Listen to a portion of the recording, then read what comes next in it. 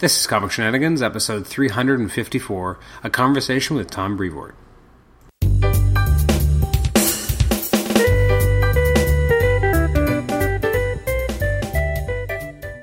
Welcome to the Comic Shenanigans podcast. I'm your host, Adam Chapman, and today we're having an interview with Marvel executive editor Tom Brevoort as he sits down to talk about his career with Marvel, upcoming projects, old projects he's worked on, the highs and lows of his career with Marvel.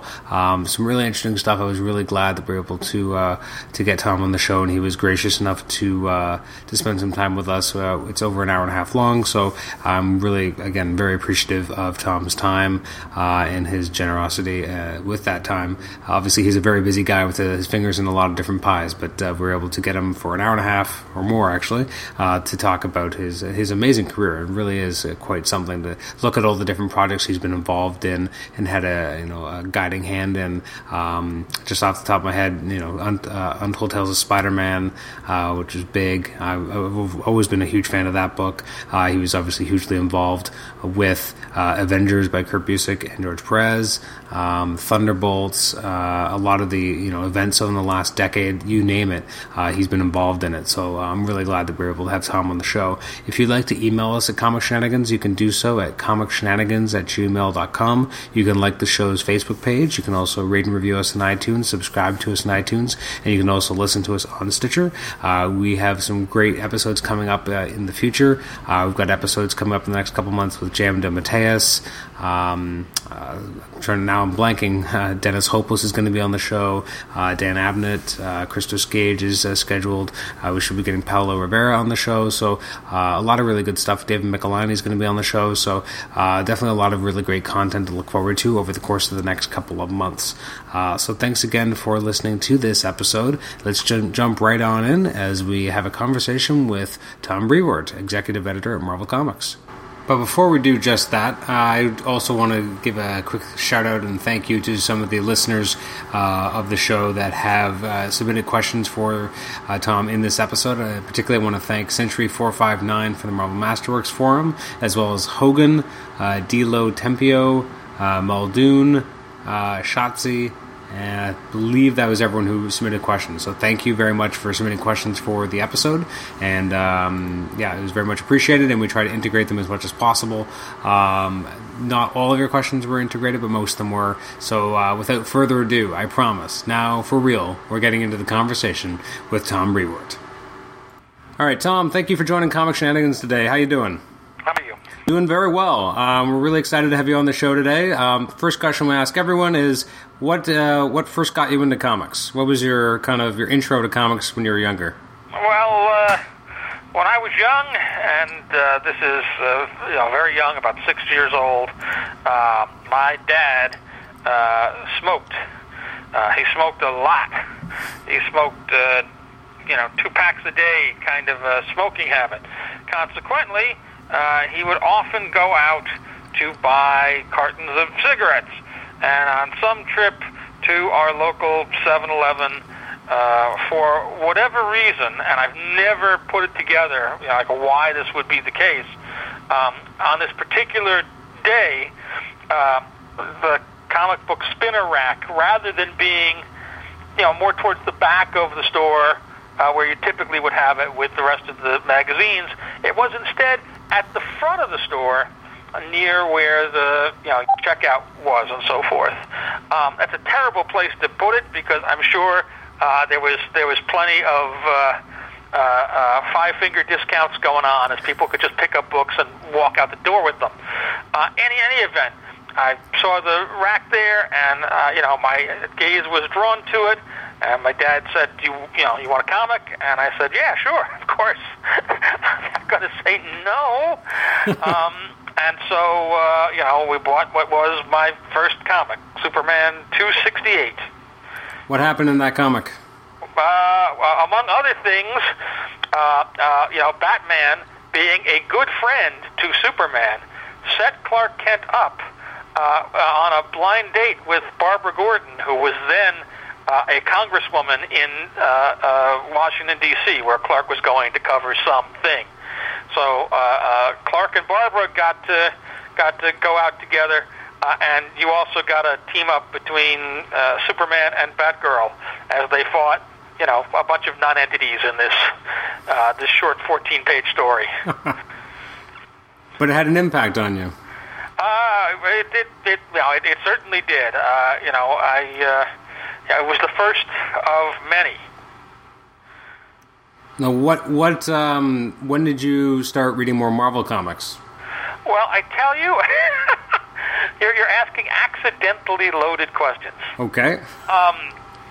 When I started reading, I was initially mostly a DC guy, and specifically, although I didn't really realize it at the time, specifically a Julie Schwartz guy. That all the books that Julie edited were the books that I liked and gravitated to, whether that was Superman and Action Comics, or The Flash, or Justice League of America, what have you. That flavor was the flavor that as a 6-year-old or 7-year-old I really liked.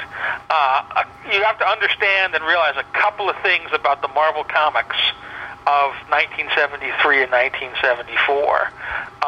Thing one, they were all continued from issue to issue, which was a bad thing if you were a kid who didn't ever know if you were going to get another issue of a given title. Thing two, quite often, and it was almost like, clearly somebody editorially was doing it, if not on purpose, then very, very often by accident, would tend to put the end of the issue on the cover. So if your cover would be, it's Spider-Man and Doc Ock is throwing him out of a helicopter to his apparent death, and you'd see that cover and you'd go, wow, I wonder how he gets out of this. I'm going to pick up the comic and read it and enjoy it and find out. And by the end of the comic, your last page would be Doc Ock throwing Spider-Man out of the thing, and come back next month to find out. On top of that, I had bad luck, which is that early on in my comic book buying, quite often, I would not be buying stuff for myself. It would just be somebody. My dad would be going to the 7-Eleven or wherever to get cigarettes, buy me a comic, bring me back a comic, and he would. And, he brought back on occasion, Marvel books. And they, these weren't necessarily bad comics, but they were not good comics for me at 6 or 7. I distinctly remember, one of the ones was during the Steve Englehart, Captain America No More Nomad storyline. Oh. And, first of all, that's a comic that's already written way over the head of any 7-year-old. It was also drawn by Frank Robbins, who had a very idiosyncratic style, and sort of harsh and sort of repellent looking to my young eyes. But really, the plot of the issue, Cap has become Nomad, and during the course of the previous issue, this young kid from Brooklyn, Roscoe, has decided he's going to be the new Captain America, and he's hanging out with the Falcon, and they run across the Red Skull, and the Red Skull beats him to death and crucifies him on the top of a building. And this is the thing that drives Steve Rogers to realize he can't abdicate his responsibilities as Captain America. He has to pick the shield up again. Well, I didn't understand any of that as a kid. As far as I was concerned, I just saw a comic book in which a guy with a red skull killed the hero and strung him up on a building. This was not the most welcoming entry into the Marvel Universe that one could wish for. And, the couple of Marvel books that I sampled around that time all had something like that going on in them. Like they were just, they would end in a cliffhanger. The style of the storytelling wasn't to my liking, and so I was just like, I was an anti-Marvel guy in my youth for years. I was a full-on DC reader. To the point where, as I got interested in the history of comics, and got books like Jules Pfeiffer's The Great Comic Book Heroes or Jim Steranko's Steranko History of Comics, I would actually not even read the chapters devoted to the Marvel stuff because I didn't like it. So why would I read that? And so, it was a couple of years later when during one summer I was bored whatever day it was, and I actually read the chapters, in The Great Comic Book Heroes, which had a Human Torch story, and a Submariner story, and a Captain America story, and the Steranko History of Comics, and it intrigued me enough to go, maybe I'm being short-sighted. Maybe, my earlier experiences shouldn't color my whole world. Maybe I should check this out again. So I liked the Human Torch story, so I went out and there was a drugstore near to me that had a big bin of comics. And they were all Marvel comics. I know that because, in the weeks before this, I had dug through the entirety of that bin and found the one and only copy of Action Comics that happened to accidentally get stuck in there by mistake, to be in there. What I've since sussed out is that these were all books that were affidavit returns. These were all books that, on the books, were said to have been destroyed and not sold, and were instead sold off the back of the truck to whoever the buyer was at this drugstore chain. And so they had this big bin of comics, and they were all a bunch of months old, and they were selling them at like $6 for $1 or $5 for $1, depending on when you went. So, the next time I had an opportunity to get to this drugstore, I went digging through, and I pulled up 3 consecutive issues of Fantastic Four, and that's really my real entree into the Marvel Universe proper is Fantastic Four 177 to 179. And then, I liked those, and I went back, afterwards and bought 3 consecutive issues of Marvel's Greatest Comics featuring the Fantastic Four, and I started off, and then I was a Fantastic Four reader. So, literally, there's a period of time there where I was reading all the DC heroes and Fantastic Four, but only Fantastic Four. And I branched out from there slowly. I was interested in reading the first Fantastic Four story, and my local library had a pretty good for the mid-'70s, a pretty good section of books on comics. Whatever books there were on comics that existed in that period, they had copies of them. And so I went intending to find a copy of Origins of Marvel Comics so I could read the first Fantastic Four story. I could not find Origins of Marvel Comics. It never showed up. So I don't know if somebody just took it and never returned it or whatever, but it never showed up there. However, there was a copy of Son of Origins of Marvel Comics, and flipping through it, and this is literally the extent of my disdain, even though I was intrigued and interested, the reason I checked out Son of Origins of Marvel Comics, which I should point out was for free because it was a library book, was that the Fantastic Four appear in like 3 panels of Avengers #1.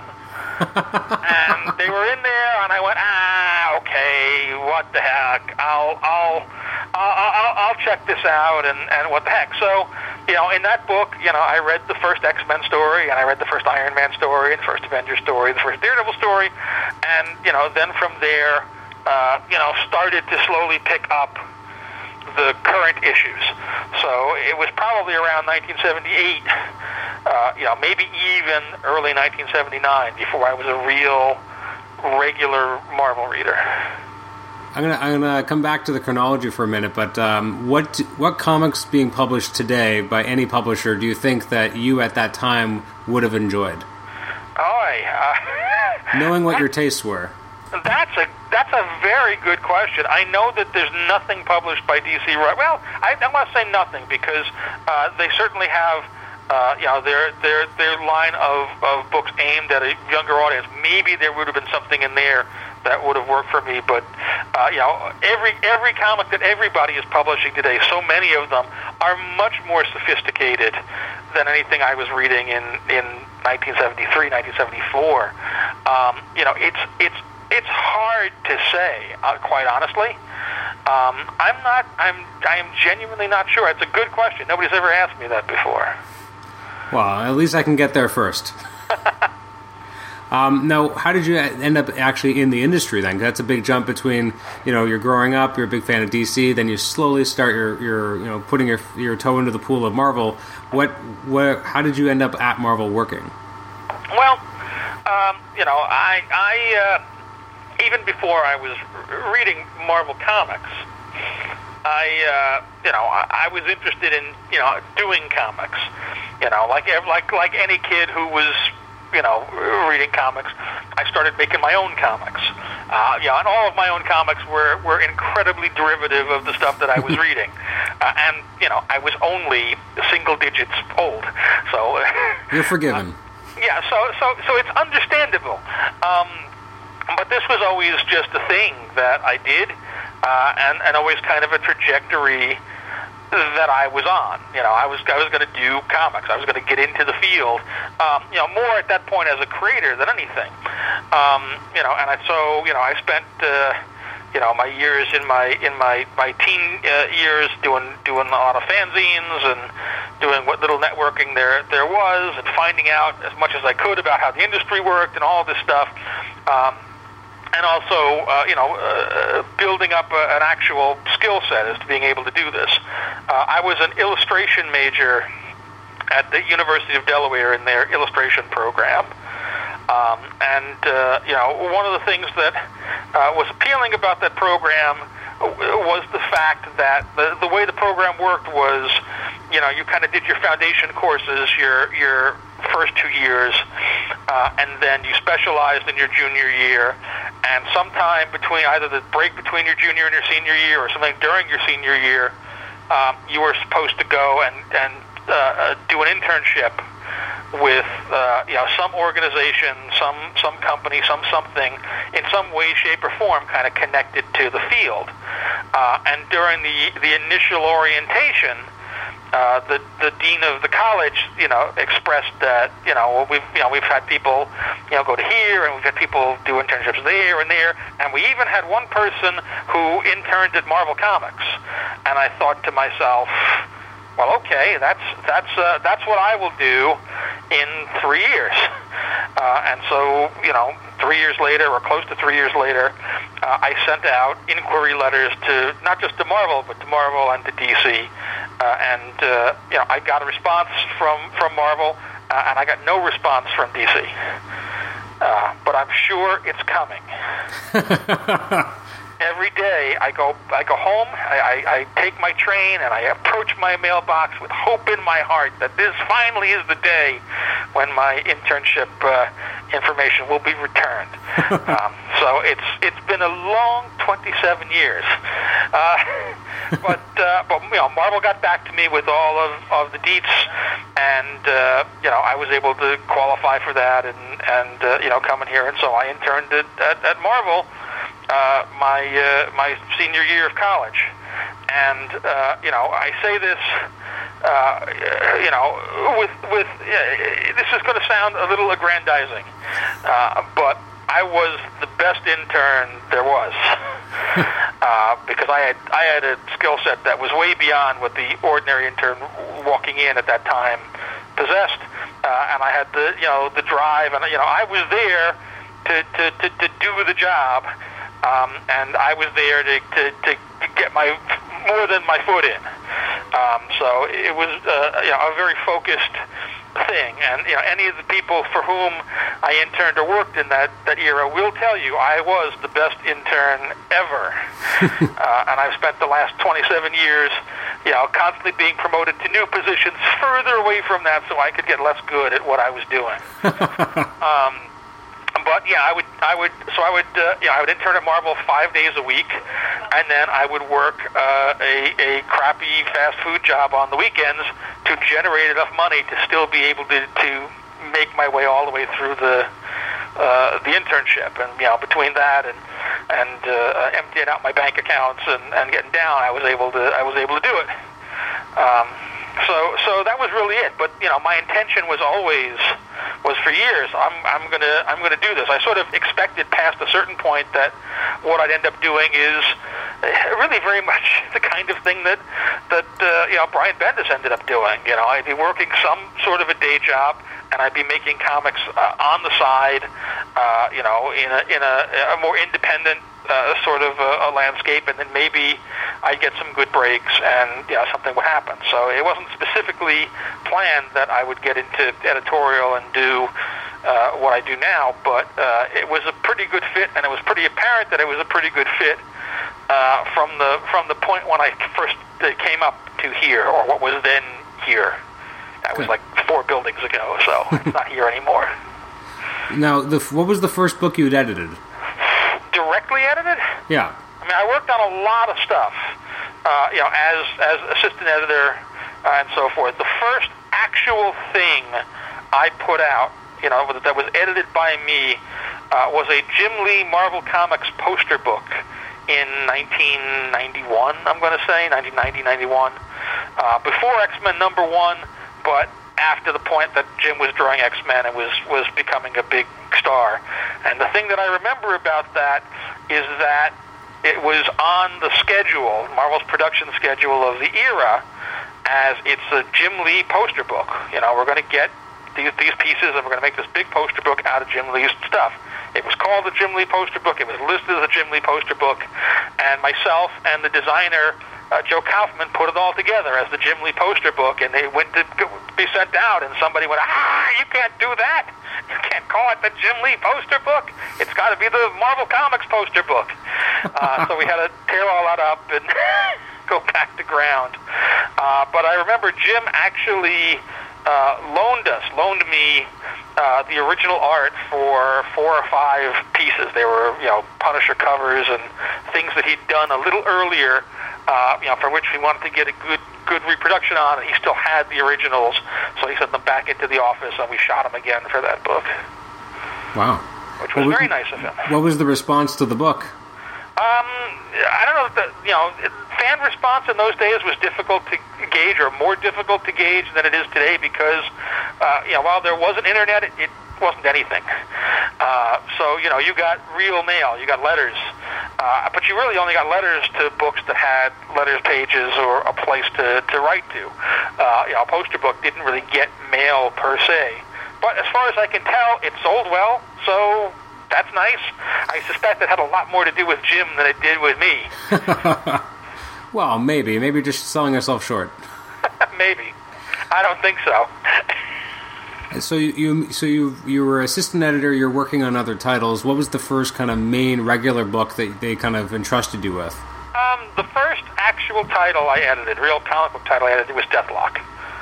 I had worked on the Deathlock limited series, the Prestige format limited series first.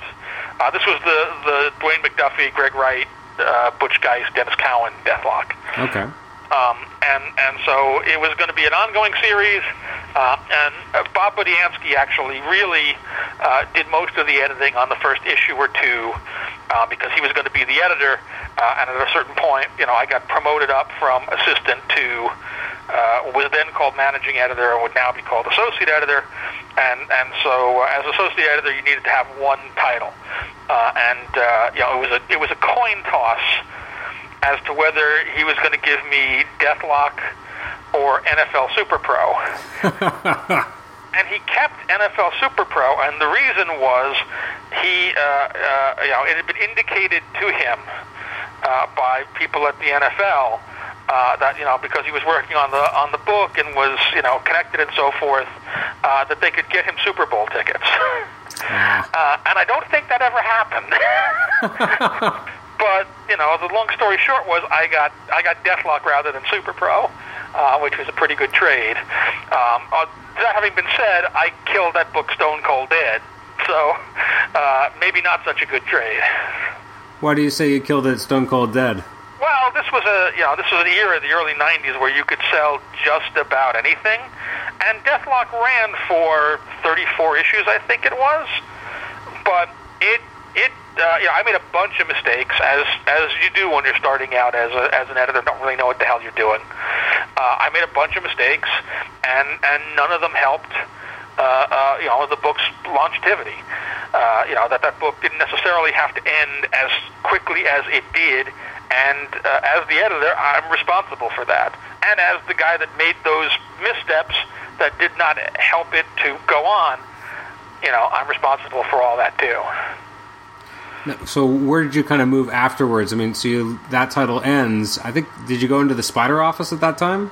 Not quite yet. Where I was, even while I was working on that book, like I say, I was the managing editor, and Bob Budiansky's area was what was then called Special Projects. And what Buda did, and people who worked under Buda, myself included, really was anything that wasn't a standard comic book. So we did all the licensing art. Today Marvel has an entire division devoted to providing art for licensed properties, licensed goods. And back in the day, that was just Buda and me. We did all the Marvel press posters, which was 4 posters every quarter. We did a lot of movie adaptations, and most famously, we did trading cards. We started the Marvel trading cards and did them for the first bunch of years as they became super huge and super successful, to the point where they became a whole company unto themselves, and they didn't need Buda or me anymore. So I was working on all of that sort of stuff. Oh, and the Marvel Masterworks. I had the Marvel Masterworks too. And then other assorted odds and ends projects would inevitably turn up. But I was doing all of that sort of stuff. What was it like being kind of the shepherd of the Marvel Masterworks program at that point in time? Because obviously it's a long-running program. It's been running for a long time, but that was still relatively new. I guess in the first 7 or 8 years of the program. Oh, that was very, very new. And in fact, the program ended under me, and then I was able to bring it back a number of years later. So that wasn't the case where I killed it. That was just the case of the market wasn't quite there to the extent that you'd want it to be. It was good. I was a real Marvel fan and Marvel historian by that point, and so I was a pretty good match for doing something like the Masterworks, because I'd actually pay attention to it and to the minutia of it, maybe a little better than folks who had done other volumes. That said, there were policies in place that I didn't always agree with, and so when I brought the books back, I got rid of those policies. And started to do the books the way I thought they should be done. But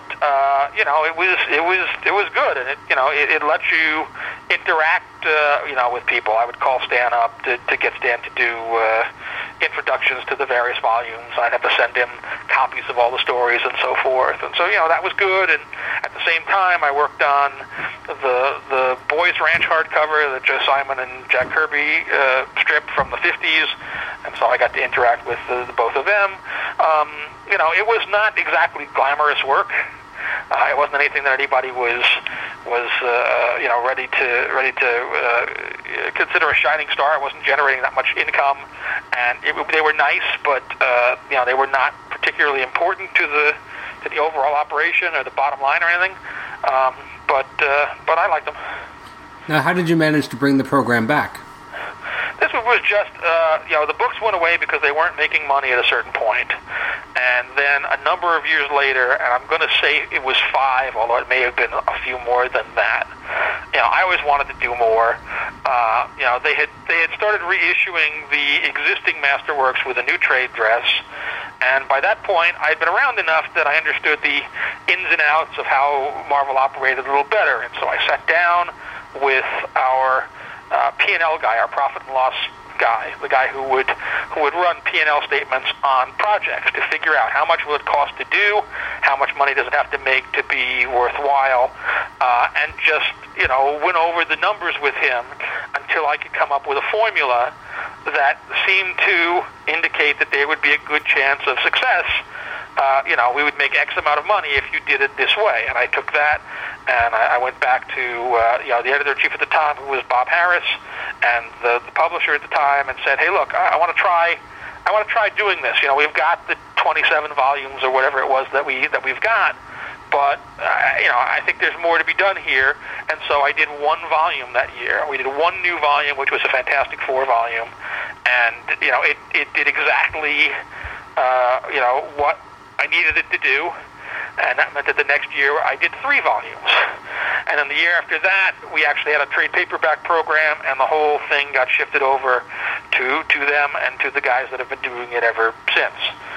But, it's really, they might have brought it back anyway at a certain point, but the fact that I restarted it meant it was an active thing when all of that happened. And it was much easier to go, okay, we should keep doing this, and now 230 books later,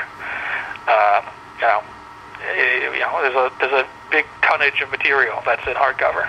Absolutely, yeah. And there's a very dedicated community to those masterworks as well. So I would imagine they would thank you very much for bringing it back. Yeah, well, that and complain about the flaws in the earlier volumes. Well, that goes without saying, I think. Yeah, they actually, it was the predecessors to that community.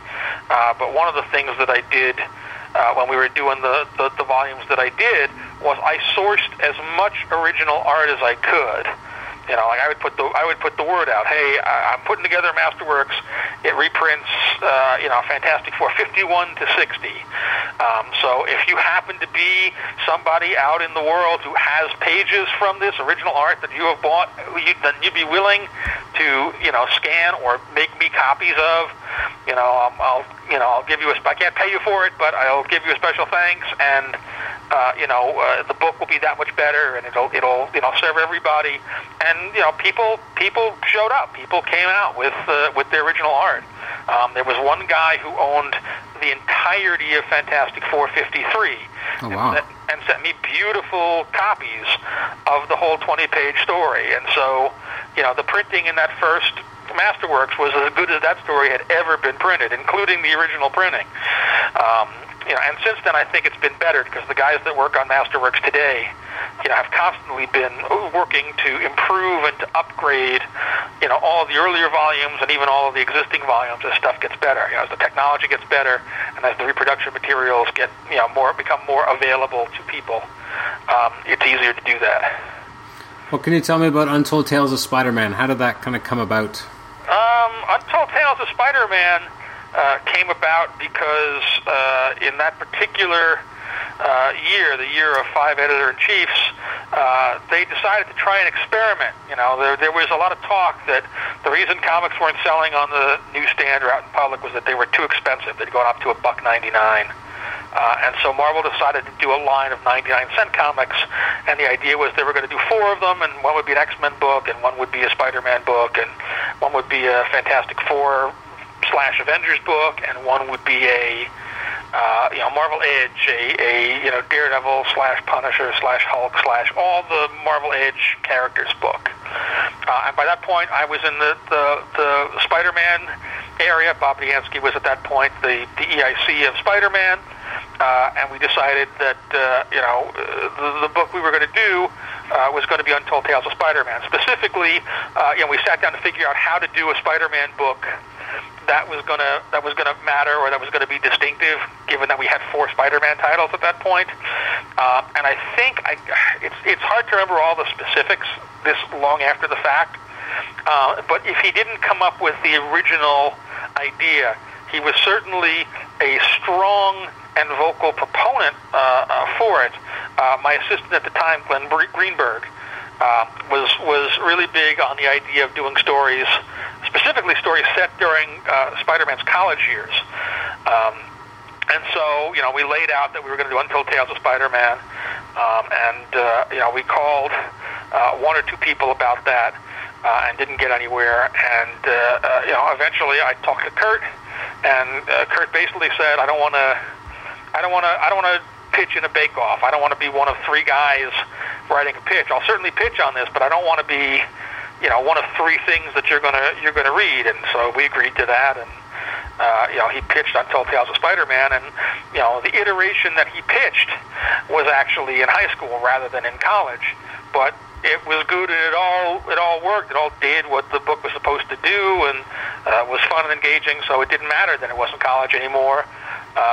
We sat down and we did that book. And I forget exactly what it was specifically that motivated us to go to Pat Olliffe. I do remember having to have Pat do like a sample page, how he would draw the various Spidey characters, because I think if I'm remembering right, and it's been a long time, he at that point had been doing a lot of stuff in the Ralph Macchio office, doing being sort of second chair on Thor, doing backups and filling issues, and he was seen as having a sort of more Buscema, sort of big-chested superhero feel to his work, and people were concerned that his Spidey wouldn't be spidery enough, and so he did the sample piece, and it was fine, and he got the gig, and away we went. That book, so it lasted about, I think, 25 issues. Yeah.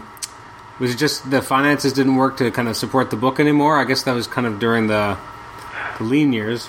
Well, it's not even, some of it was the lean years, and some of it is, a couple of things. For one thing, that experiment that I mentioned about, we want to make a 99-cent book for the newsstand didn't work out that way, because it turned out that the newsstand distributors didn't want to be bothered stocking a 99-cent book on which they'd only make half as much money as a $1.99 book. So, in fact, the version of those titles that went to the newsstand, they were doubled up.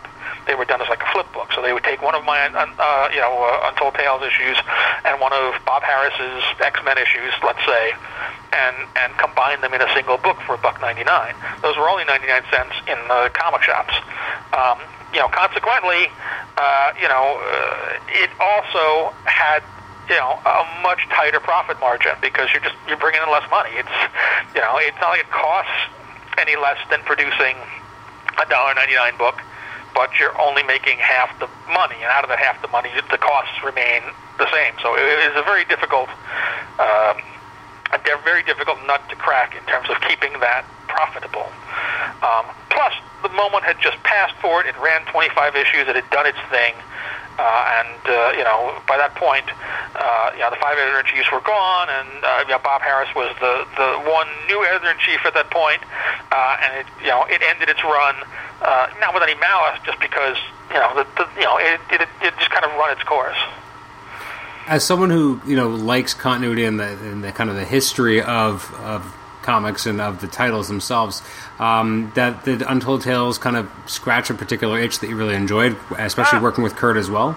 Well, certainly. I mean, Kurt and I, for a period of about 6 or 7 years there, Kurt and I were very much sort of the two musketeers.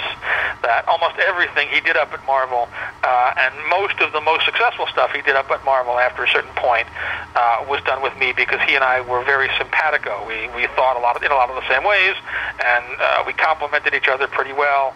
And so we spoke a similar enough language and wanted the same sorts of things in our comics, that it was a very easy partnership. And he could make reference to something in some obscure old Human Torch story from 1962, as part of an Untold Tales of Spider-Man idea, and I would know what he was talking about. That made it much easier to do the book than it might have with somebody else.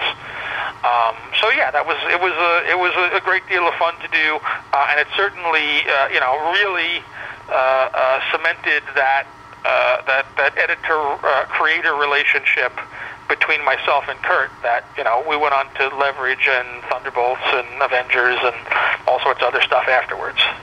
Now, I have to ask about Thunderbolts. I'm a huge fan of the title since it started. What was kind of the earliest genesis of what became that, or how did that even come about? I mean, it's such an interesting book because it couldn't happen today just with the way social media is, having that surprise at the end. It's kind of... you'd be surprised. You could still pull, you can pull a surprise. True. Today, it's just, you got to realize that the closest that you can get is if the book ships on Wednesday, people are going to be talking about your ending on Monday. Yeah. But apart from that, that was true even with the original Thunderbolts. There just wasn't enough social media for those people's voices to be really heard widespread. The earliest version of Thunderbolts was an idea that Kurt had himself years earlier. That was just sort of one of his bucket ideas that he'd come up with on some long car trip about the Avengers over a period of time.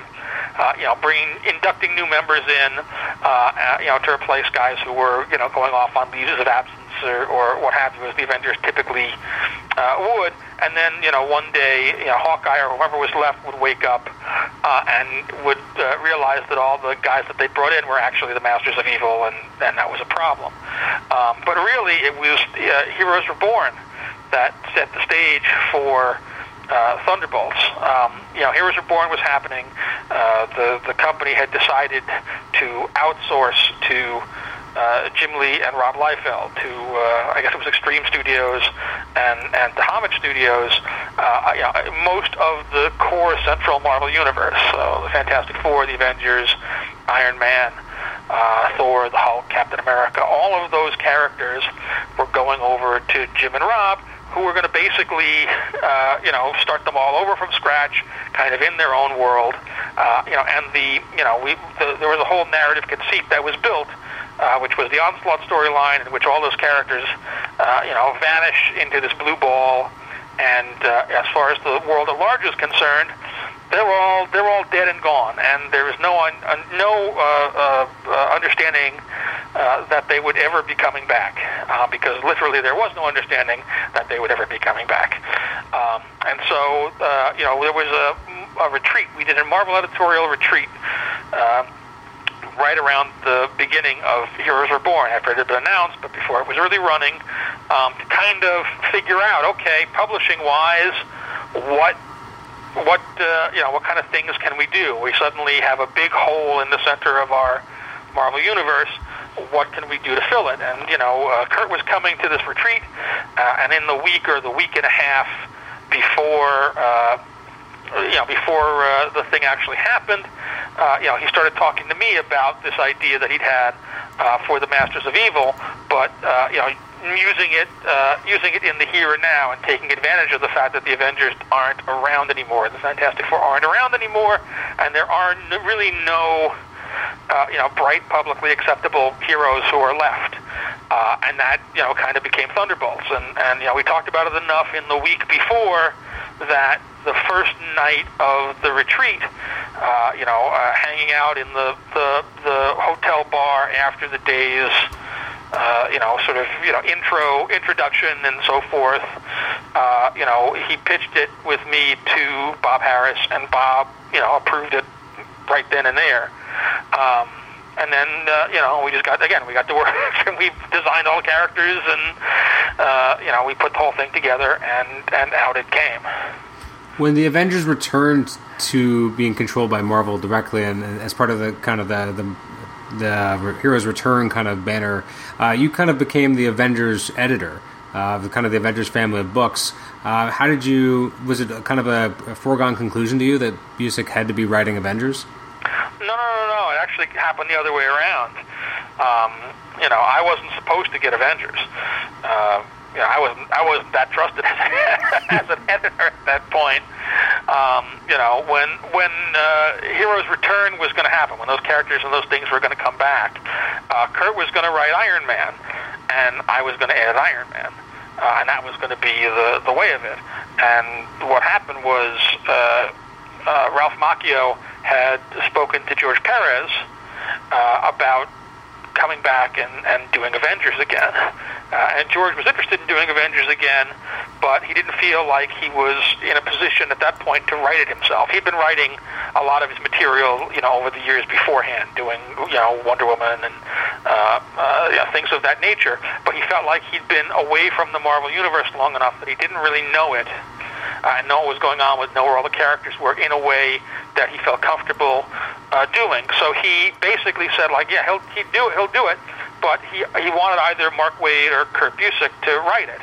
And so they spoke to Kurt, and Kurt said, oh yeah, I'll do that, but I'd really want Tom to edit it.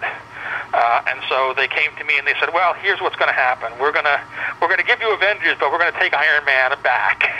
And we're going to give that to Bobby Chase. And I kind of went, okay, then that's fine. But that's, the Heroes Reborn, Heroes Return Iron Man armor was actually designed, on my watch by under my guidance and Kurt's guidance by Sean Chen, who I hired for that book.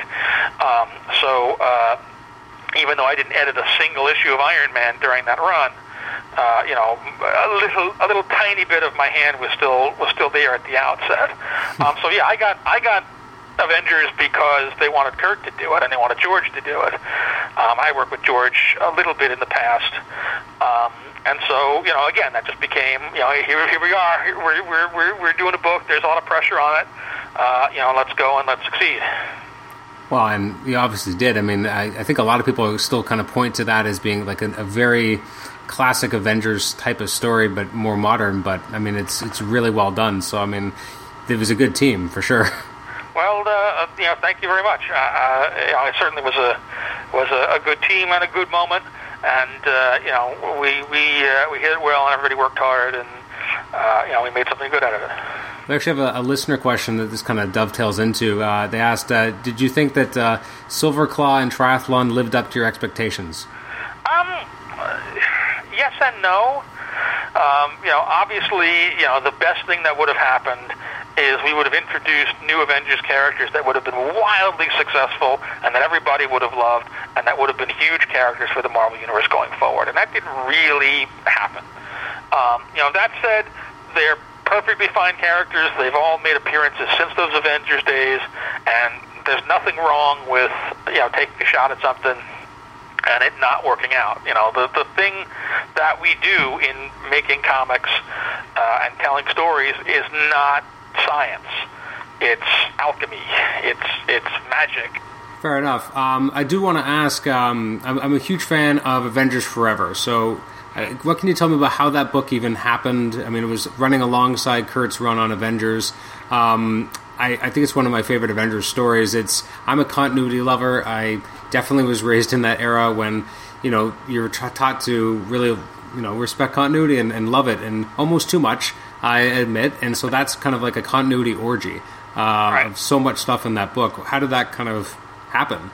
It happened a couple of different ways. It started out because Carlos Pacheco was finishing his run on X-Men and was interested in doing Avengers. And he was a big, super popular artist and very tight with Bob Harris, who was the editor-in-chief. But at the time, we just relaunched Avengers with George, and I kind of wasn't looking for somebody to take over from George. So at a certain point, Carlos came over from his home in Spain, and Kurt came to the East Coast. It was probably for a convention around that time, and we piggybacked on the back of it. And we spent some time here brainstorming a project that could be an Avengers project that the two of them could do, off to the side in addition to the regular Avengers book. And what we ended up with was a project called Avengers World in Chains, which is not Avengers Forever. A bunch of work got done on Avengers World in Chains, and then all of a sudden it turned out that there was another Marvel project that was coming out at around that time that had a concept or had some elements that were similar enough to some of the things that we wanted to do in Avengers World in Chains that Kurt in particular felt like we can't just it's just going to be we're just going to be seen as more of this. We can't do this. But by that point we were already sort of on schedule, and we were in a budget, and we had to do something. So we took the very, very basic idea that Kurt had for a Kang story that we would have done in our second year, probably on Avengers, and made it a full-on big series, which became Avengers Forever. I'm glad that you're not the only person who really, really enjoyed it, and I think a lot of that comes down to the fact that Carlos did a killer job on it, and Carlos is as big an Avengers fan and an Avengers historian as anybody involved there. So he enjoyed getting to play around with all of these formative moments in the Avengers history, but that series was a lot more haphazard behind the scenes than you probably realize reading it. It all worked out. It all came together. We figured it all out, but at certain points we were only a step, maybe two steps ahead of what people were reading in terms of knowing what the heck we were doing. So it's kind of miraculous that it all worked out in the end. It was quite a thing. When Busiek, I guess, left Avengers, now how did he decide it was time to leave, or what was that? What did it look like? Well, again, you kind of more have to ask Kurt what was in his head. I can tell you only what I know of things, which is first George left. George left after 34. He'd done a solid 3 years on it. He had gotten, and was getting the offer to go do cross-gen stuff, and that was a very good offer for him. He wrapped up his run, Kurt decided at that point to stay on. He and I had talked about a bunch of the stuff that would come afterwards in terms of, setting the Avengers up in a slightly different place, being slightly more proactive, and then going into the Kang Dynasty. And he stayed on the Kang Dynasty, and pretty much to the end of that, which is where he wrapped up his run. And again, not to put words in his mouth, but I think one of the reasons for that is that by that point, Marvel was hot and heavy into the new Ultimate line. And specifically the Ultimates proper. Like the Ultimates was kind of launching then, or had just launched, or was about to launch, and was really being positioned as here's the Avengers done right. Here's the Avengers done for a 21st century audience. And I don't think Kurt felt that there was any great appeal to being the guy still on, Avengers done for a 20th century audience, or Avengers done wrong, or Avengers done, whatever. It was also, he had done at that point, 56 issues, I think it was, plus a bunch of annuals, plus Avengers Forever, plus a bunch of other, sidereal projects like, I'm now forgetting the title of it, the Ultron one-shot we did. So he had, he'd done a lot of Avengers at that point, and so I think all that combined, for it just to be time to bring the run to an end, and time to move on to other things. But again, that's all from my vantage point. He will remember it much better than I do, because his memory for this kind of stuff is way, way sharper than mine. There's just been too much of it over the years for me to keep it all straight. And two, he can speak for what was in his head much more than I can. When he left, obviously left a big vacuum for the book because he'd been on it since you'd relaunched it. What was the process look of trying to find the next writer? It was actually pretty simple. Honestly, it was maybe the simplest thing I ever did, which given your lead-in, is sort of funny. About somewhere between 3 and 6 months before that point, there was a conversation that went on.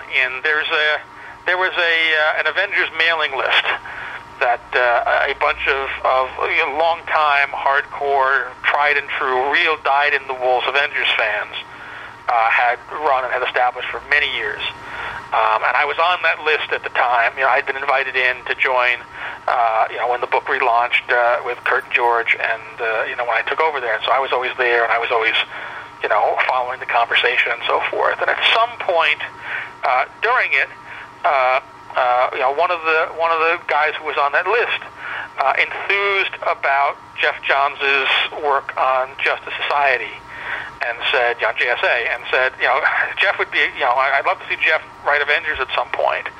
And, a little light bulb went on over my head, because I've been reading JSA as well, and was like, that's a really good fit.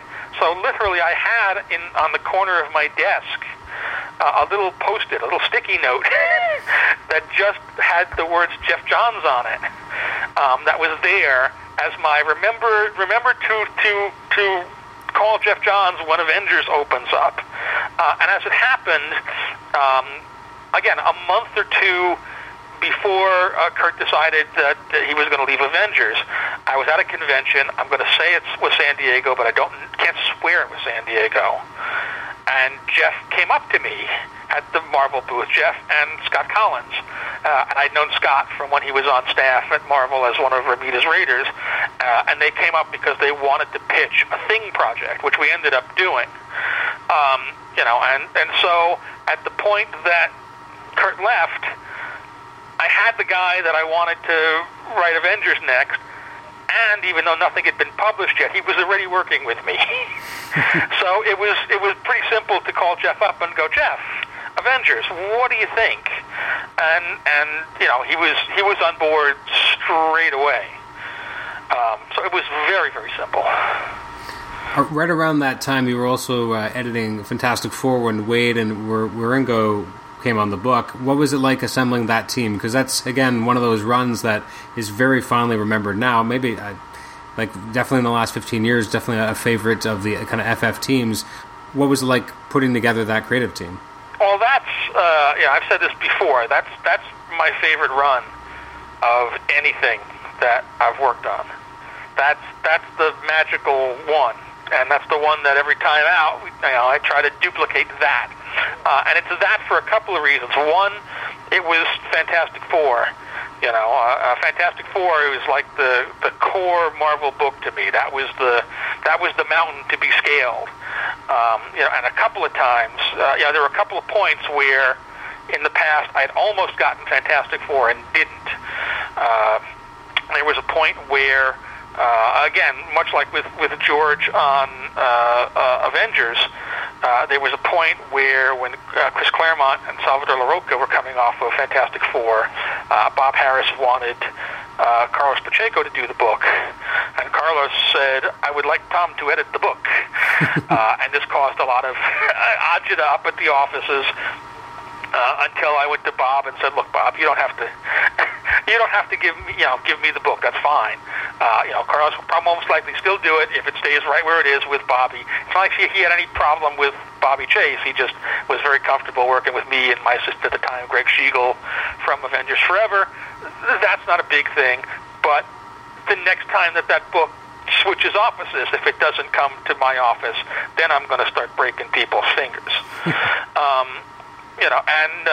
A few months after that, when Bob was gone and Joe Quesada came in as editor-in-chief, I told him very much the same thing, that it's fine where it is, and that's great, and as long as it goes there, it's fine. But if that book moves from an office to another office, and the office it ends up in is not mine, people are going to have broken bones. And so eventually the day came when they gave it to me, and then I had to figure out what the heck to do with it. We postulated, myself and my assistants of the era, postulated a bunch of different eventualities and things. And we actually ended up with Ringo first.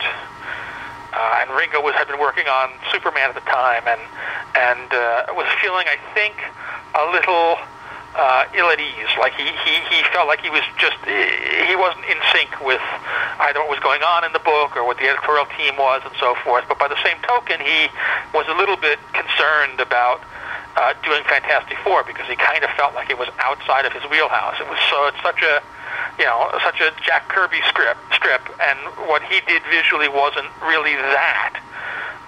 And the conversation I had with him was effectively, well, look, Mike, after you drew the Flash, and very quickly, started to draw the Flash your way. You visualized a completely different version of the Flash than the guys who came before you. And after that, everybody that's come since you has drawn the Flash that way.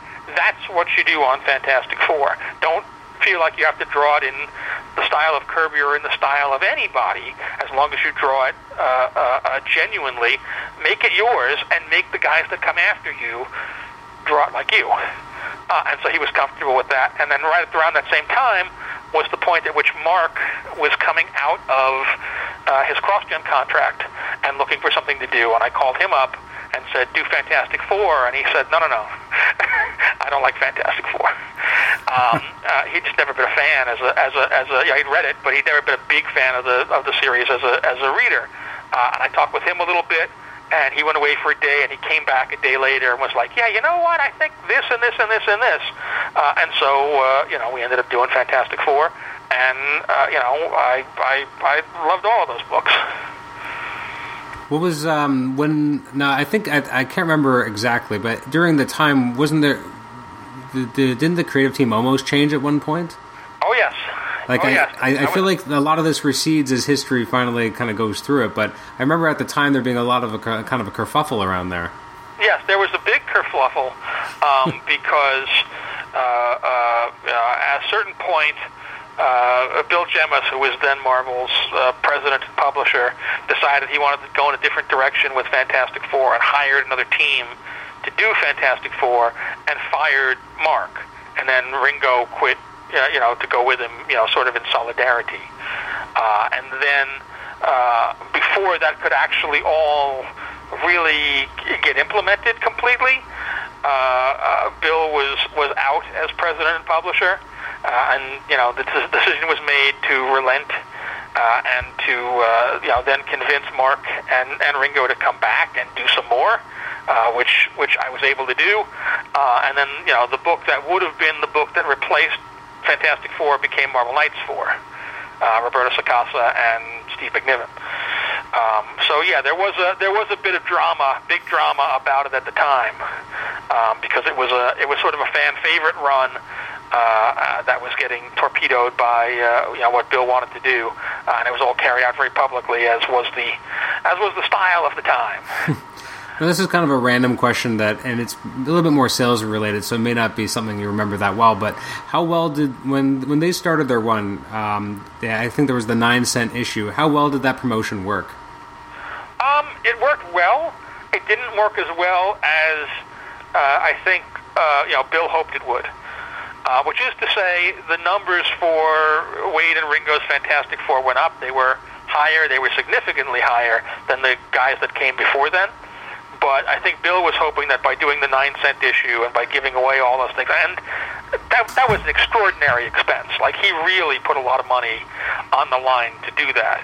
And he got a return on it. We got a return on it, but it wasn't as good a return as he had hoped. And that may have actually gotten him in Dutch with people that were above him. So, it's very easy to make Bill out as just the bad guy in this, but I suspect he was under his own pressures to make this thing work a little better because of the sort of branch he'd gone out on and stuck his neck out on to do the 9-cent issue. So the real answer is the sales go up, yes, but they didn't go up enough to offset the cost of however many 600,000 copies of Fantastic Four that nobody made any money on. Now, in the early 2000s, you also brought back the Thunderbolts, first in the Avengers vs. Thunderbolts miniseries. How were you able to kind of get that going again? Because the book had ended, it had an odd ending in terms of how the book ended, and then suddenly we had this miniseries in, I think, 2004. How did you kind of shepherd that in and bring that back? That was kind of the same thing. Thunderbolts changed because Bill didn't like the current iteration of Thunderbolts and wanted to do something different with it, and it did, again, right at the end of his tenure, and then was out the door, and when that happened, at a certain point, Joe Quesada said to me, hey, if you want to try and bring Thunderbolts back, that I'd be cool with that. You should do that, and so I did. We did that. We did those 6 issues as Avengers Thunderbolts. Both to have use the Avengers name to hopefully put some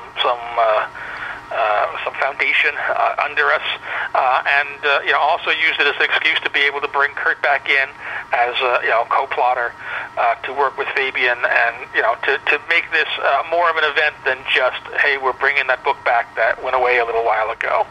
And it worked out okay. The book kept going. So, and really the amount of time between the last of the previous iteration and that first issue of Avengers Thunderbolts, I think it was less than a year even. Like, it was, there was almost no break in service. I guess it just felt longer. Well, because the team obviously had gone in a different direction, so I think that's maybe why it felt like longer. Cause sure. Well, there were the 6 issues of the wrestling, the full body Fight Club Thunderbolts. So for 6 months, and then probably for promotion-wise even longer, it had been something different. So I can understand how that would feel to most people like longer. My memory could just be playing tricks on me. It could have been longer than I'm remembering, but I remember it not being that long since the previous version wrapped up, which is kind of one of the reasons I was surprised that Joe immediately was like, "Oh yeah, if you want to try and bring that back, we can do that. We should do that." Now, I guess I have to ask, what was it like working on Avengers Disassembled? Working on Avengers Disassembled was painful, in a sense. It wasn't bad, and certainly, it all got better as we became New Avengers, and it became its own thing. But on a very basic level, Avengers Disassemble is a story about blowing up the version of Avengers that I'd been working on for 6 or 7 years at that point. Mm-hmm. And so that was a difficult thing to have to do. But ultimately, in the long term, it was a good move, because the stuff that got built on the wreckage was stronger and was bigger and was more primary and was much more successful than the stuff that we were doing at the time. So sometimes you have to do those things. Whose idea was it to bring Brian on the book? It was, to some degree, it was Brian's, which sounds awful, and I don't mean it that way. Avengers Disassemble came out of another of the editorial retreats we were at. We do 3 or 4 of those a year, where we get our editors and a bunch of our key talent together to plan out the year.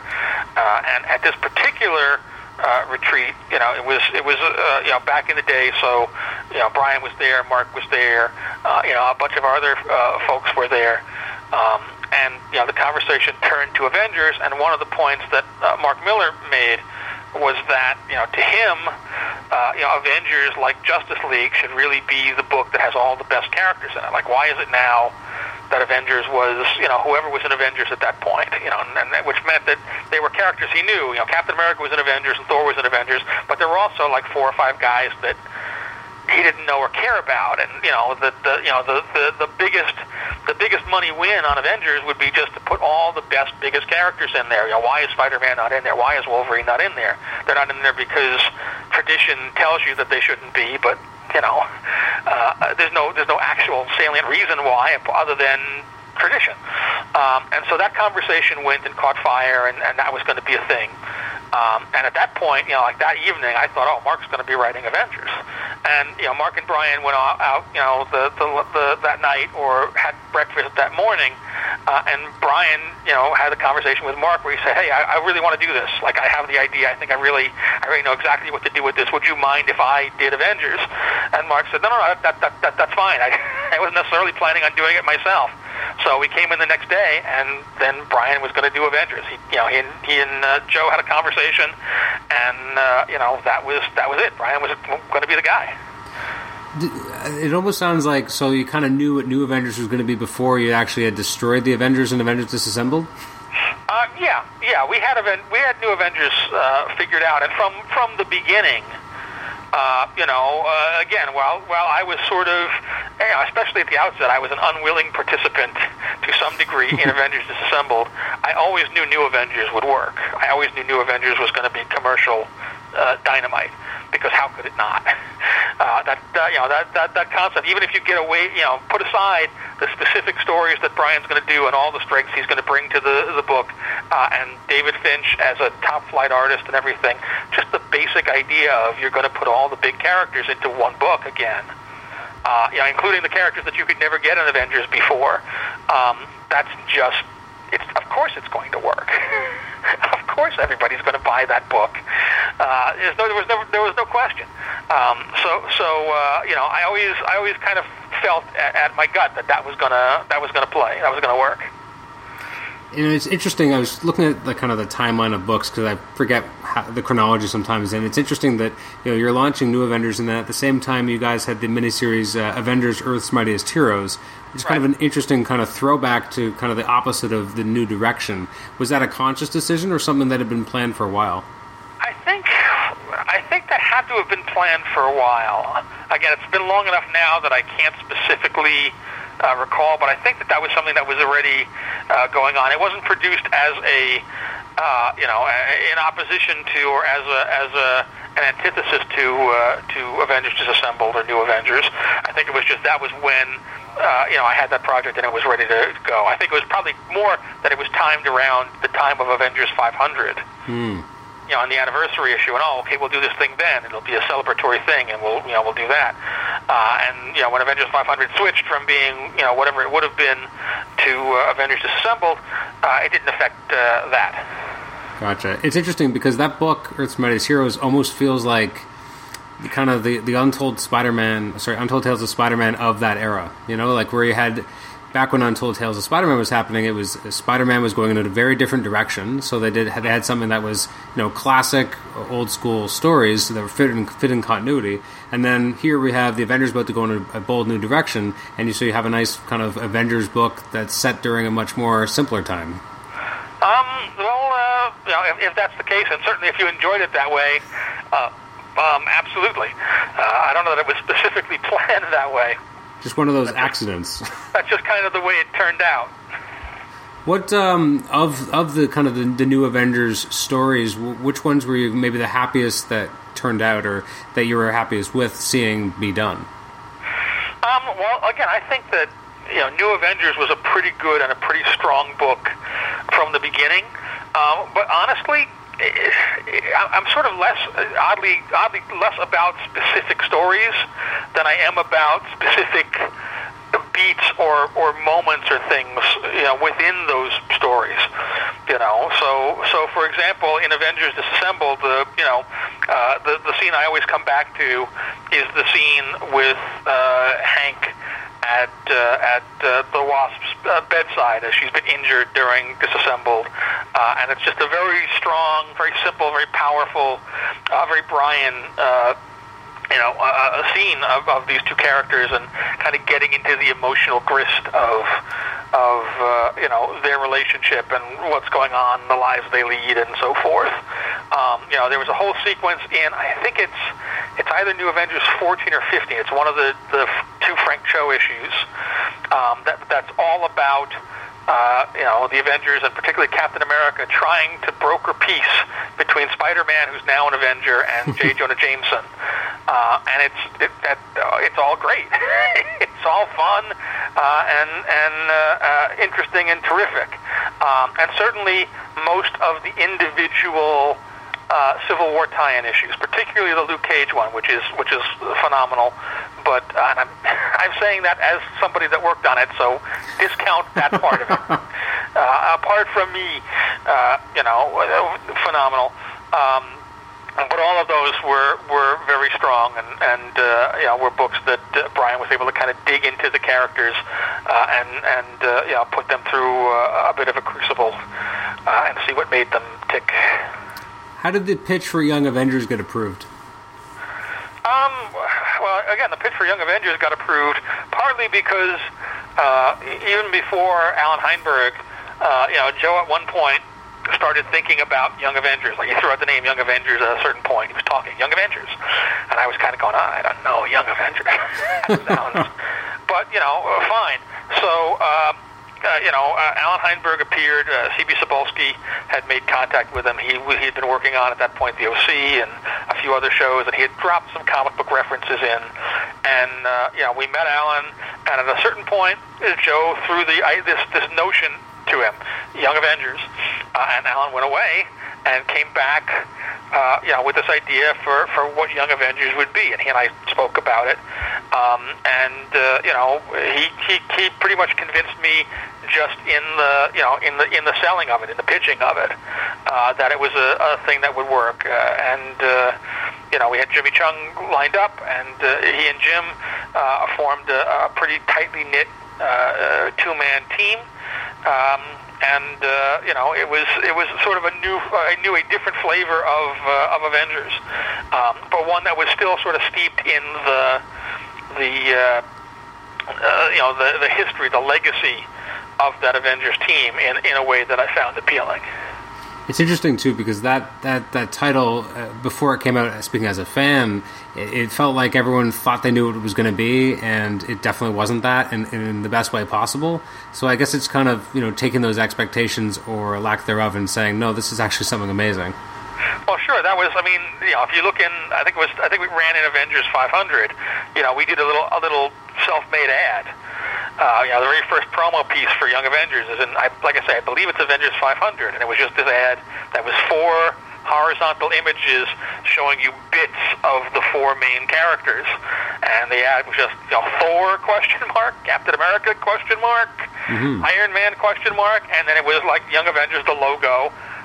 They're not what you think, and that was kind of the operating philosophy of the series. Like, we knew people would immediately have a knee-jerk reaction to what this would be and how awful it would be and so forth. And so, our goal and our game plan was as much as possible to understand those expectations and then to defy those expectations. And it seems like it worked out pretty well, as those characters are really very fundamental to the Marvel Universe now, even beyond just Young Avengers. Like, they're now, for the most part, scattered throughout like half a dozen different titles, and are real, legitimate, no fooling, backbone Marvel characters. Oh, absolutely. You've worked on a ton of, obviously, the bigger events that Marvel's put out over the last decade. Which one do you think was your favorite, just from like kind of a structural, how it kind of unfolded? I don't know that I can pick one, honestly. They all, for one thing, once they're done, typically I don't have time to even really look back at them. I'm moving on the next one. When they end for you is 2 months after they've ended for me. Sure. I think going back, clearly the biggest one, at least of the last decade, biggest one is Civil War. Like, that's the one that everybody's going to remember, and especially now, when we're on the cusp of the Captain America Civil War movie coming out. That was just a story that really was of its time and of its era, and touched a particular nerve in people. But I also really like Secret Invasion. I think there's a lot of good stuff, a lot of fun ideas and a lot of good character stuff in Secret Invasion as well. So it's not even like I so love Civil War as more than the ones we did around it, or that are House of M or Siege, or pick your event. It's really, though, just I'm busy moving forward. I can't pick one out of that. Let me ask a different question. Similar, though. Which event pitch do you think hit you the hardest, like when you first heard it, like that you were like, I'm in? Which isn't to say anything negative about the others, but like which one right from the pitch you were like, I want to do this? Again, that's not an easy question to answer, partly because so many of these did not start out as an event pitch. They just started out as story pitches. Like Secret Invasion wasn't intended to be an event. Secret Invasion was just a storyline that Brian was building in the Avengers books, and had been, sort of secretly from the beginning.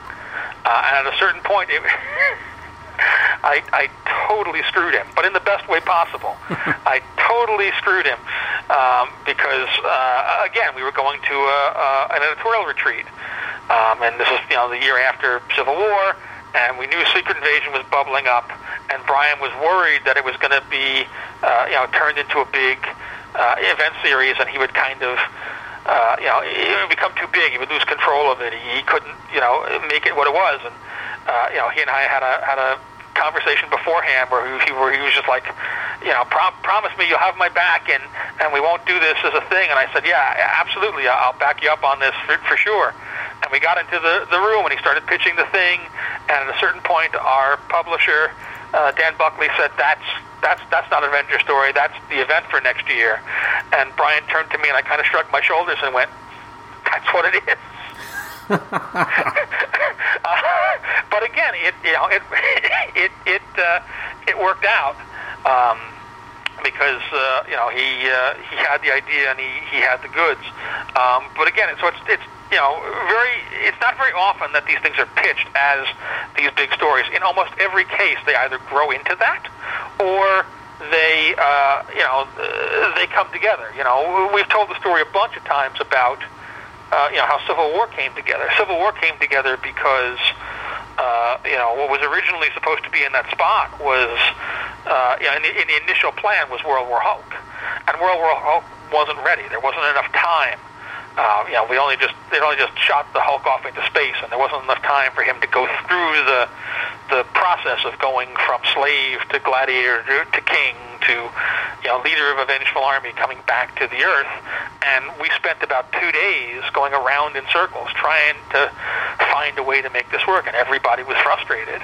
And again, the guys went back out to their hotels that night and came in the next day, and it was just like a 1, 2, 3 punch where Mark threw out the initial seed of Civil War, and then Brian followed it up with a bit, and then Jeff Lowe followed it up with the "Whose side are you on?" tagline, and suddenly we had a thing that everybody was excited about, and that we were all interested in, and that we very quickly boiled down who's going to be on what side, and how is this going to work, and so that was never pitched. That was just that was devised. That was pitched verbally in the room. It was all kind of invented. So there was no real chance to react to something. Mm-hmm. Other than I remember coming into that retreat, and we had just done House of M. And we said, well, we're going to have to do an event for this year. And I said, well, the one thing I know for sure is I'm not doing it because I did last year's. I did House of M. I'm not doing it. And that third day, we came up with Civil War, and I kind of went, well, I guess I'm doing it. So it's all my books, it's all my characters. I guess I'm doing it, and so I did, and I've ended up doing most of them since then for the same reason. Now, I have some listener questions. First one's from Century 459. He asks, can you share about your editorial responsibilities at Marvel and how they've evolved from your earliest days with the company to the present? Well, I do more now. I was, as an assistant editor, my job was to assist the editor in doing whatever needed to be done. In my current role, I directly edit a whole swath of titles directly. The Avengers books, Captain America, Silver Surfer, Iron Man, and such. But then I also oversee the activities of a bunch of our editors directly, and all of our editors generally.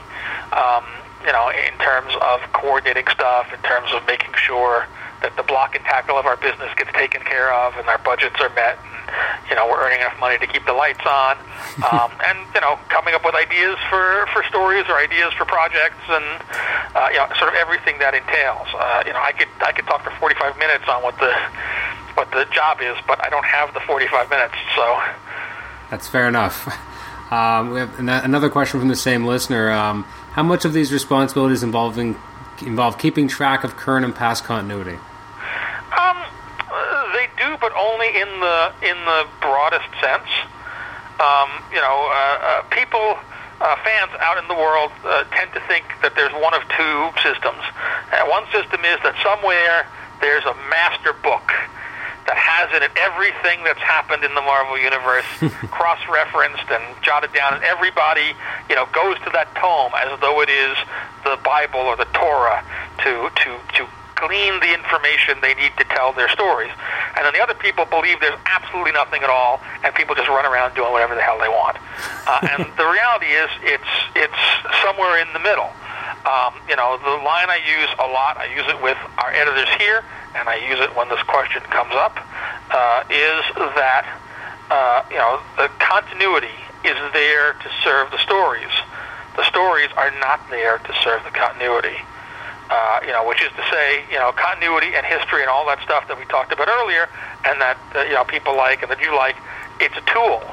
It's a thing that's there, but it's there to make the stories better. At the point at which the stories become about the continuity, they kind of stop becoming interesting to a lot of people. They become bookkeeping. They become, monks talking in the language of monks to other monks, and that's not really, really good, not really healthy for the characters, for the stories, and for the universe. So we keep track of things, but we keep track of things somewhat loosely, and a lot of it is just what's in my brain. People ask me, and I remember because I remember stuff good. Can you hang on a second? Absolutely. Taylor? Yeah. All right. Another question from a listener. This one is a little bit longer, but it says, since I'm from the Netherlands, I wonder how and if, in your perception, Marvel has changed to accommodate international audiences from the growth of comics in the 90s to the cinematic universe now. Well, obviously, I think the most obvious change is that more people around the world are aware of who the Marvel characters are, and that's almost entirely due to the films. And the fact that they've been so successful around the world, and that helps to open up doors, and to make the possibility of the Marvel stories in whatever form we create them, whether it's comics, whether it's animation, whether it's on game platforms, whether it's in consumer products, and really it's all of that, to gain wider acceptance, around the globe, and that process will continue, I'm sure, and will. So one of the places where the synergy, the acquisition by Disney, was a huge help to Marvel, because Marvel at the point where Disney bought it, was having success with the films, but was only beginning to kind of get arms around the fact that there's a whole global community, and that people around the world love this stuff and want more of it. And Disney has a whole infrastructure in place, from years of doing Disney films and Disney television and all this stuff that Marvel could just kind of fold into and piggyback on, and suddenly had a much greater reach into places that we've never had in the past. So that too was a big advantage, and one of the things that's changed certainly since the 90s. Oh, for sure. Another listener question. You've spent the better part of your adult life at Marvel. You've shaped the Marvel Universe and continue to shape it, but how has the Marvel Universe shaped you? I don't know. I've probably spent more time overall, lifetime-wise, thinking about the Marvel Universe than just about anything else, and the Marvel characters than just about anything else, including all the members of my family who will be happy to hear this.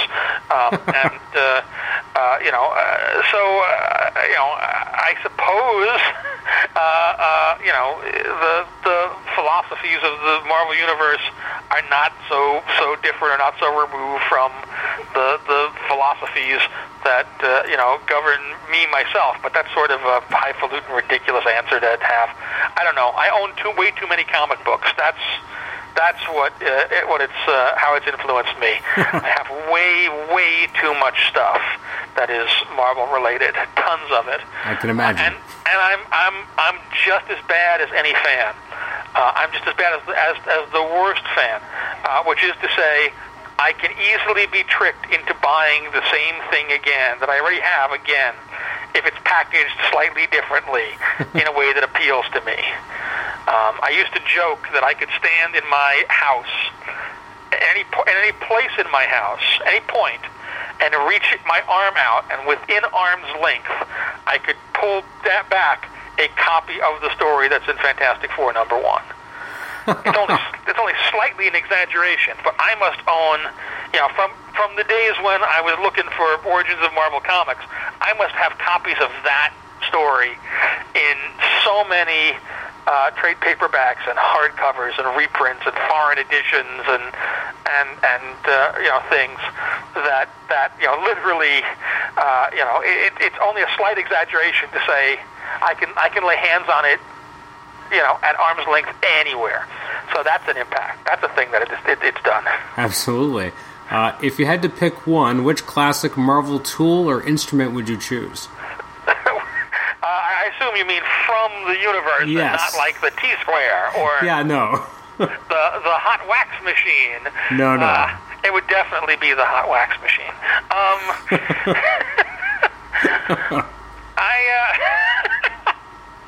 I honestly don't know if I have a better answer than the hot wax machine. I'm now thinking about it seriously, and I don't think I can top the hot wax. That's okay. We can leave that one there. We can move along. If you had the choice of any possible creative team at the peak of their creative powers, who would be an ideal match in your mind to any specific character or property? That's a very good question in the abstract. In reality, it's not as wonderful a question for me as it is for the folks who ask it. Fair enough. And the reason is, I get to do this every day. So if you're talking about creators who are still among the living, and I want to hire them, I can call them. I can do that, and assuming that they actually want to do the thing that I would like them to do, they can accept that and they can go. Certainly, when you're talking about creators who are no longer with us, and that this question kind of opens up the door and allows for that. So much of what made those creators who they were the time they worked in and the particular idiom that they worked on. I may love the work of Harvey Kurtzman, and maybe I think that a Harvey Kurtzman Fantastic Four story or Spider-Man story would be the greatest thing ever, but I don't think Harvey Kurtzman would have felt that way. So, either I could program the ghost of Harvey Kurtzman like a robot to carry out my Spider-Man story, which probably wouldn't be very good, or I could acknowledge the fact that the stuff that made Harvey, and I just pulled Harvey, off the top of my head, Harvey Kurtzman's work so excellent was the particular sensibility and point of view and skill set that he brought to bear on the stories he did, and that doesn't necessarily translate over into doing a great Spider-Man story. I don't know that a Will Eisner Spider-Man story would have been as excellent as somebody else's. I don't know that he would have had any interest in that type of story, particularly past a certain point, whether at the peak of their powers or not. So I don't really have like a super good answer to that.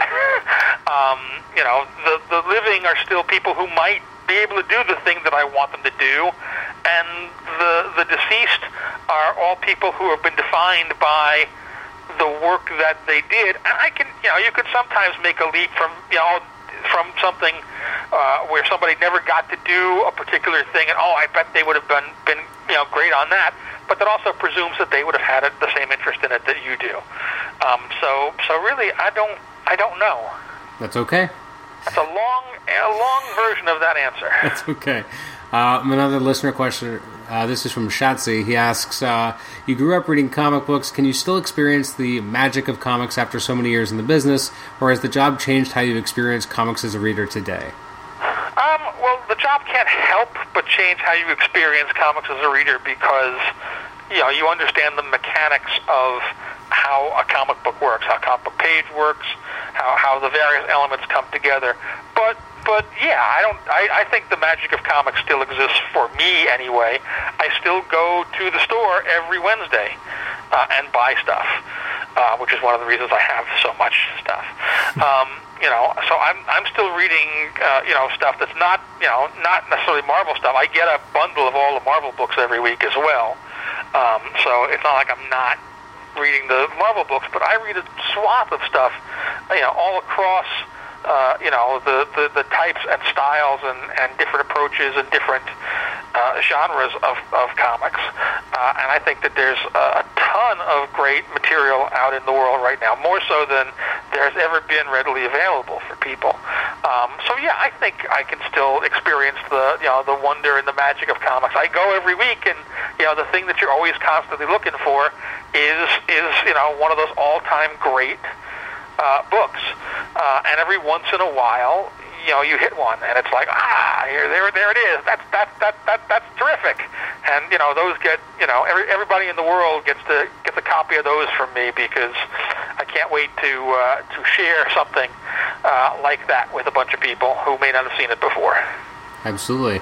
Of the comics you're reading now, like what are you reading? Like, what are you really enjoying? I should have anticipated that would be the follow-up question. Well, it's hard not to. I'm reading a huge swath of stuff. I mean, literally a huge swath. But it starts to become difficult when you ask me, like, what in particular is excellent.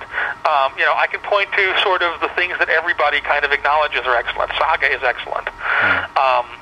But in terms of like the thing that that is that thing, the last two or three that I can think of, and there weren't monthly comics. I read them as graphic novels. Scott McCloud's last book, The Sculptor, I thought was pretty terrific and really enjoyed. And Jason Youngbluth's Weapon Brown, which is a collection of strips he did first online and before that in a small press run, was also pretty phenomenal. I also liked, although not to the same degree as some of his earlier works, Alex Robinson's new book, Our Expanding Universe. So again, in terms of like monthly comics, I still read a ton of stuff. And in any given week, I pick up, more than a few dollars worth of books there. But it's tending to be, I think, the bigger and less serial related works that give me that hit. I mean, you've edited and worked on so many different titles and characters. Is there one left that you haven't been able to do that you really want to do, or have you kind of hit all your bases? In terms of the Marvel characters, the one that I have left, and there's more than one, but the one sort of primary one that I've not ever really done is Daredevil. I've done a Daredevil one-shot here or there. I did a Daredevil annual as part of some annuals a couple of years ago, but I've never actually done any kind of real run on Daredevil. So that's a place. And then there's other characters I haven't really done. I've done some X-Men stuff, but not in air quotes real X-Men stuff. That's a concept that I know fills some people out in the world with dread as they fear what my X-Men would be like.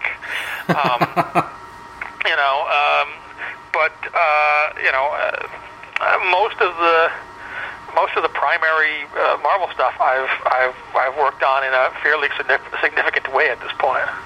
Mm-hmm. And what outside of Marvel, what would you like if you could do one non-Marvel title that you'd be editing and working on? What would it be? Well, I guess if you boil it all down, there's plenty of stuff. My favorite superhero is the Flash, but I would be editing Superman. I would do Superman. I was thinking in my head he's going to say something that involves Superman and Batgirl.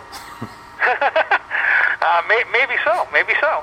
But it definitely Superman. I think, and I don't mean to turn this into a slag fest, but I think Superman over the last 7-8 years has been woefully mistreated or undertreated, despite the very good efforts of a lot of talented people. I think that people are just coming at that character from the wrong place and with the wrong mindset, and I feel like it could be fixed like that. You just need the person in place, who's got not that vision, but that vector. And I feel like I could turn Superman around in a heartbeat.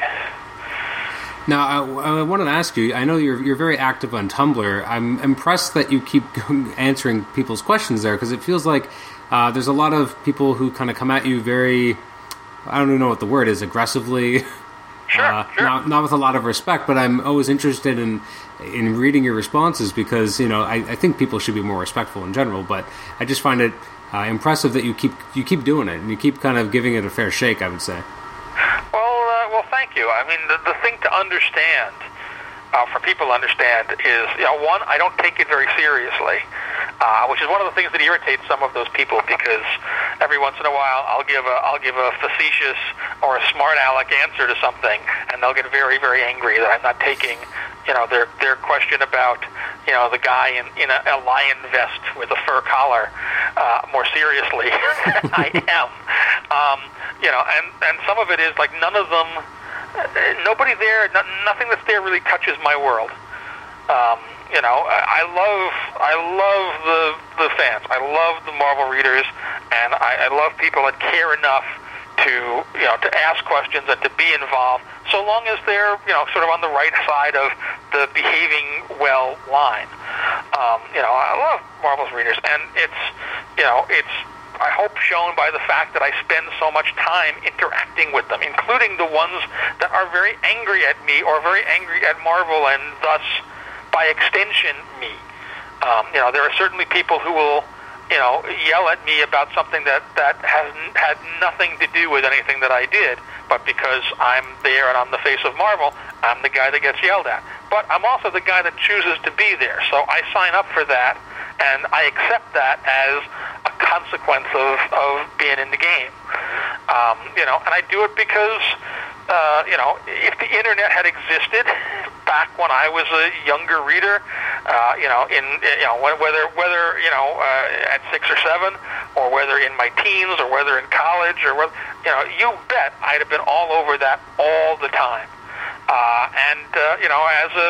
As a teen and a young college reader, I was very vocal about the stuff that I liked and didn't like, and the stuff that I thought and didn't think about comics, and didn't really know what the heck I was talking about. I was exactly the same asshole as a lot of these same assholes. So I can relate to it on that level and go, well, I kind of know what's there underneath all of this, opposing aggression and faux outrage, and so I try to give back to what extent I can. Here's a place where you can ask a question and get a relatively straight answer, depending on what the question is that you ask. Mm-hmm. And that's really all there is to it. It's just a thing I pick away at. Every now and again in the evenings, or sometimes, in the morning when I come in, just to warm up, I'll do 10 minutes or 20 minutes of just answering questions until my brain is completely working to focus on, whatever issue of Avengers has to be dealt with that day. Now, as we wrap up here, what should we be reading? Obviously, we should be reading everything Marvel puts out, right? But in particular, what do you really want people to be reading and giving a shot? Well, again, I don't have one thing. I think the wonderful thing, and it really is a wonderful thing, is that right at this moment, the Marvel line in particular is about as diverse a line as it's ever been. That the types of comics and the types of stories that we're doing, and the different appeals that we have to different segments of the audience and styles and approaches of comics are about as broad as they could ever be. There is a Marvel comic for just about everybody. There isn't necessarily one comic for everybody, but there's something for almost anybody. And I think pound for pound, our batting average is really, really good. I'm very pleased with the work that all of the editors and creators up here have been doing across the line. So I don't know that there's one specific book. I would like more people to read my Silver Surfer series, because I like it a whole lot. But that's more about me than it is about them. I think Thor is really phenomenal. I think Ms. Marvel is excellent. Moon Girl and Devil Dinosaur is great. Squirrel Girl is worth all of the accolades it's been getting recently. I think All New X-Men is a heck of a good book. Amazing Spider-Man continues to be the little engine that's never fallen below a certain level. We've put a lot of effort into making Iron Man the preeminent character, and we're just about to have the second Iron Man book, International Iron Man, drop, and that gives you two different flavors of Iron Man adventure every month, both of which are pretty cool. There's just there's a lot of everything, a lot of different things. I don't know that I can boil it down to a single book. That's okay. You don't need to. I should buy them all. That's what I'm hearing. Well, or at least you should find the ones that appeal to you, because you can. They are not all the same. Similar, but not the same. No, absolutely. Yeah, there's been a lot of not necessarily surprise books, but books that I didn't expect to be as maybe solid as they are, or I hadn't expected the story going that direction. I think the biggest one for me is Vision. That book's incredible. Sure. And again, a very different book, very different from anything else that anybody is publishing, really. Mm-hmm. Oh, absolutely, and it's creepy. Like I never thought of the Vision as really being a creepy character, but Tom King's definitely made him that way. Well, I'm glad you're enjoying it. Any anything you want to tease us for the upcoming, either the currently unfolding standoff or the upcoming Civil War II? Well, I think obviously we're in the early midst of standoff right now. The Captain America 75th issue, number 7, Sam Wilson, Captain America number 7. It's a big shock-a-block, 56-page extravaganza with an excellent big standoff connected lead story by Nick Spencer and Daniel Acuna, and then backed up by a number of shorter pieces by excellent creators dealing with sort of the history and the legacy of Captain America. It's a really great one-shot. Even if you've not been following Standoff, I think you could pick that up and not really feel like you're coming in the middle. And then Civil War II is just on the horizon. It's not the same thing as Civil War, but it's exactly the same thing as Civil War, which is to say the particular issues that the Marvel heroes will be grappling with are as relevant today as the issues that they were grappling with 10 years ago in the original Civil War, and they'll be divided philosophically and ethically based on each character's reaction to these issues, and there is no real right side and there is no real wrong side. It's kind of a really balanced argument, which makes for really good, exciting, meaty drama as these characters try to work out for themselves and for the readers, what's the right thing to do, what's the wrong thing to do, where do you draw the line, how do you deal with these issues. So it's not the same story as Civil War I by any means, but it's got enough of a similarity in terms of its DNA that if you really loved the original Civil War, you're going to find a lot of the same kind of ethos in Civil War II. And hopefully it'll be just as successful and people will love it just as much. And it turns out, by coincidence, I wasn't paying any attention, there's a movie. There's going to be a movie, and I bet that'll be pretty good too. It looks like it's going to be one hell of a movie. Well, thank you so much for joining us today, Tom. I really appreciate you taking the time and chatting with us about your time at Marvel and what we can look forward to as well. My pleasure. Thank you so much. All right.